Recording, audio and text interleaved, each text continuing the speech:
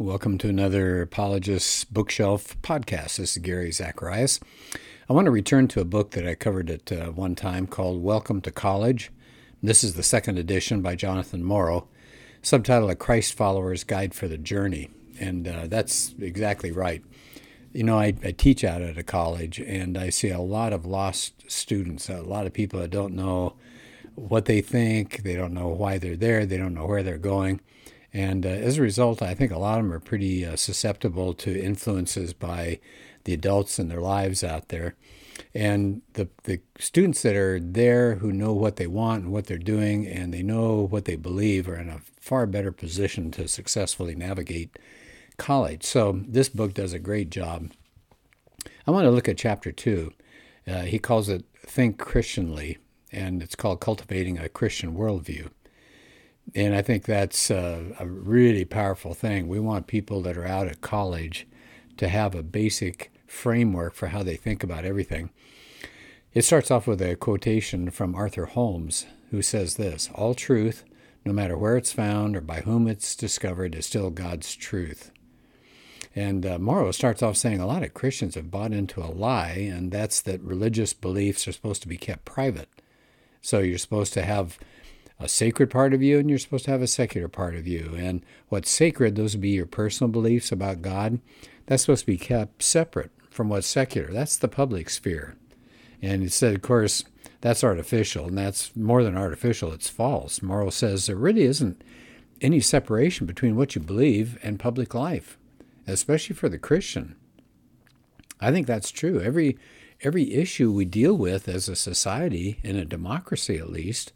Now, if you're in a totalitarian system, it's pretty simple. You know, you just shut up and try not to get thrown into jail. But here, we all have a voice, and whoever says anything is speaking from a particular worldview and speaking from some idea of your personal beliefs.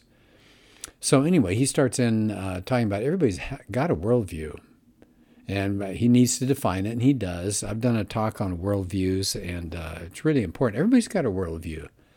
We don't think of it. Sometimes we couldn't even articulate it clearly.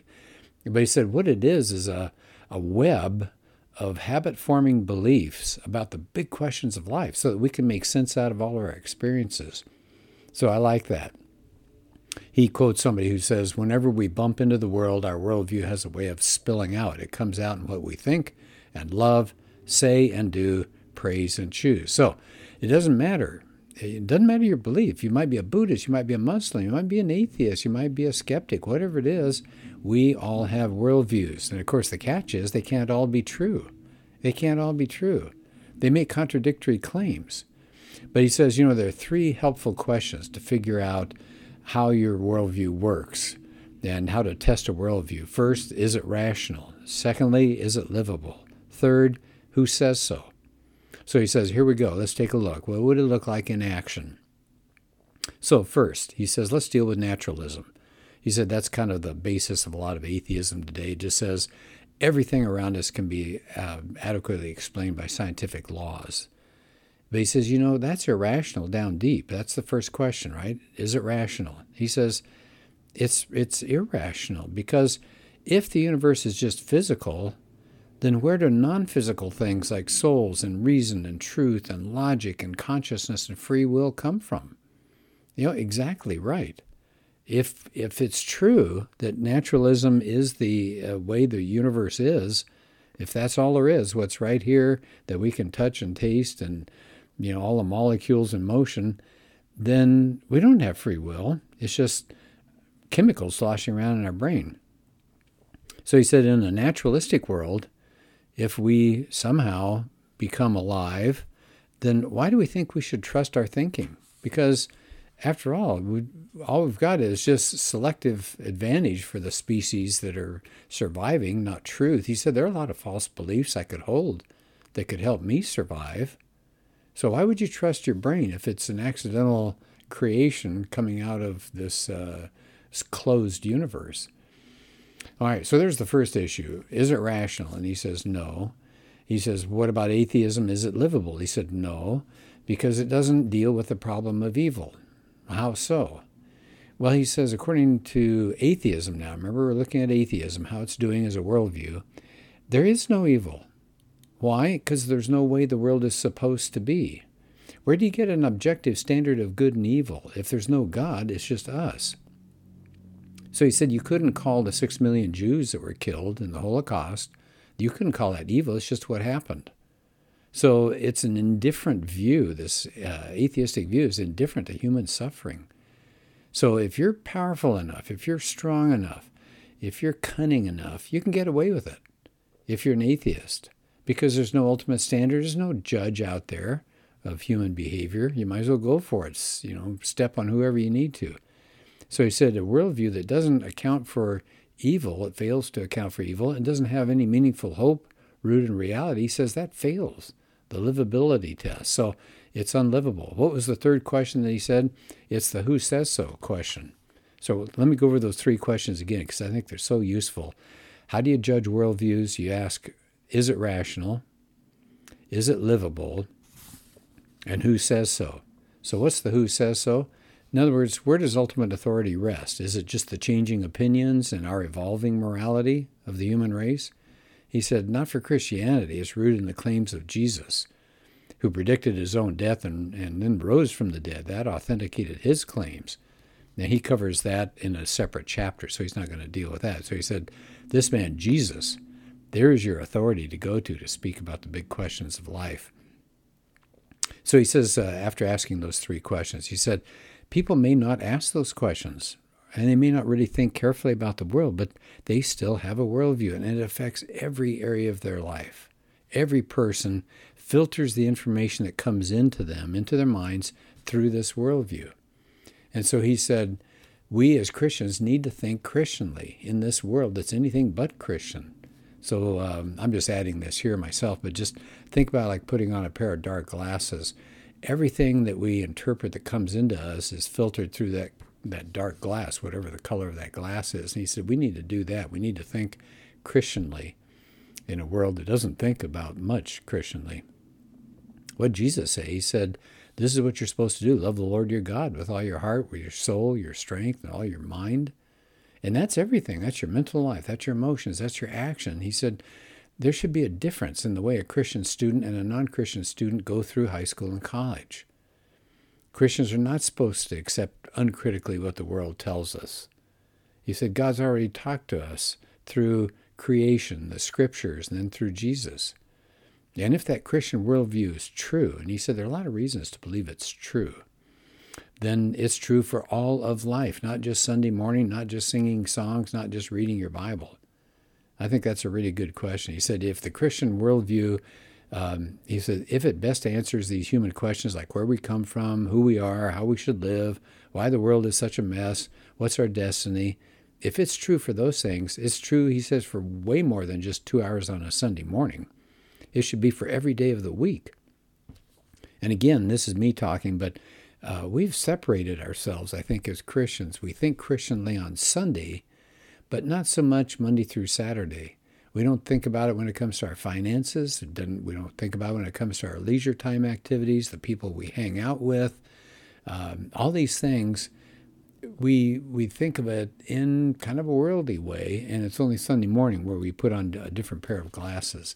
And he said that shouldn't be. He said there shouldn't be any separation between our public life and our religious private life. He says if you're going to make your spiritual part segregated from the rest of your life, you're living an unhealthy, fragmented life. And that's going to keep people from maturing as Christ followers. And I'd say amen to that. And we're not supposed to withdraw from society. We're not supposed to be hiding until Jesus returns. We're supposed to engage the culture. Jesus used terms like salt and light. They were metaphors that were supposed to permeate the world around us. We're not supposed to be of the world, but we are supposed to be in it. And he gives a couple of references there in John 17, verses 15 to 23, and 1 John 2, 15 to 16. So he says, look, it doesn't matter what kinds of activities we're involved in. He makes a list. I think this is really good. This is what I was talking about in just a minute ago. It doesn't matter whether you're watching a movie, whether you're voting, you're studying for a class, you're in a public office somehow, you've got a job, you're shopping, you're talking to a neighbor, you're watching the news, you're working in a lab, you're creating art, you're playing golf, you're designing architecture. It doesn't matter. Any activity, we should approach all of that Christianly. Now he admits, he said, sometimes it can be a challenge to figure out exactly what that looks like. But he said, God will show us if we seek him. And then he said, toward the end of the chapter, he said, in case you haven't noticed, there's a worldview struggle going on around us. Yeah, and I've talked about that myself, that there's a warfare, in a sense, going on. And Morrow claims that there are three dominant worldviews in this day: scientific naturalism, postmodernism, and Christian theism, going on in our country and frankly around the rest of the world. And these are the three that are in a constant struggle. First is scientific naturalism. What is that? It's just saying that this physical universe is all there is. Only material exists. And how do we learn about it? Science. That's the only source of knowledge. Everything else is just conjecture. That means we don't have a soul. There are no angels. There's no God. The supernatural is excluded. There's no spiritual reality. The grave is all there is. So that's scientific naturalism. Then there's postmodernism. He said it's kind of slippery, hard to come up with a definition, but it's a form of cultural relativism. What does that mean? That according to postmodernists, truth and falsehood, or what's real or what's unreal, or what's right, what's wrong, what's good, what's bad, those are just different linguistic communities. So in other words, one community can have one definition of what's true or what's real, and another community may have a different definition. There's no one way to view the world. You're seeing things through your limited community's perspective. So reality is something basically you're creating, or your community is creating. It's redefining truth and language and reality. So everything's on kind of shaky ground there. And he says then in stark contrast to those two worldviews, you've got Christian theism. What does that say? Well, if there is a God, he's the God of the Bible, he's revealed himself ultimately in Jesus, and it values both the physical and the non-physical parts of reality. So Christian theism recognizes there's real evil out there. It understands that the world is broken, that it's lost, and it needs redemption. So he said we've got to hold to a Christian worldview as he ends the chapter here. He said we should not be leading fragmented lives that end up with us becoming Christian schizophreniacs. We shouldn't be mindlessly absorbing the ideas of our culture. So at the end, he says, as a college student, you have the opportunity to establish the biblical habit of living an integrated life for God's glory. In other words, think Christianly. What I like too is at the end of the chapter, he does a couple things. One, he has something called the big ideas. In other words, what were the main points? And then he's got a collection of books that people can go to next, and some websites. So in this case, the big ideas: one, worldview is a web of habit-forming beliefs about the biggest questions of life. Everybody's got a worldview. All worldviews can't be true. Why?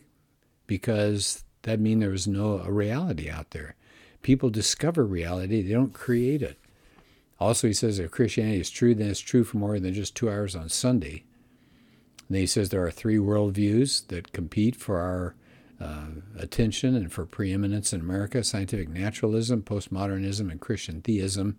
And then he says all truth is God's truth, so we shouldn't be living fragmented lives. We're supposed to integrate our lives for God's glory. He references 1 Corinthians 10:31. Then he's got some books here at the end, and one of them is actually one that I've done before by Jonathan Morrow called Think Christianly. I've done a podcast on that.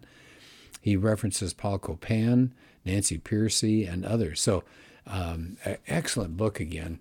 One more time, it's called Welcome to College. And I'll come back to it more than once because I like this a lot. So he's got questions that he deals with in this book, like how do you grow spiritually and follow Jesus on campus? How do you manage your time? What about peer pressure? How do you deal with doubts and challenges to your faith? So terrific book. J.P. Moreland, whom I admire, said the single best volume I've ever read for preparing students to follow Jesus and flourish as his disciple in college. It's been out for a while, so I'm guessing you could probably get a used copy someplace. It might be reasonable. This one came out, first edition was 2008. I'm getting material from the second edition. That's 2017. So it's been out, and you might be able to get yourself a cheap copy. It is worth it. Even if you're not in college or you have no plans for college, it's still a terrific read. You'll get a lot of good out of it, just like the material I was talking about today. You didn't need to be in college to appreciate that. So I hope you consider that book. Jonathan Morrow is the author. Well, thanks. We'll do another podcast soon.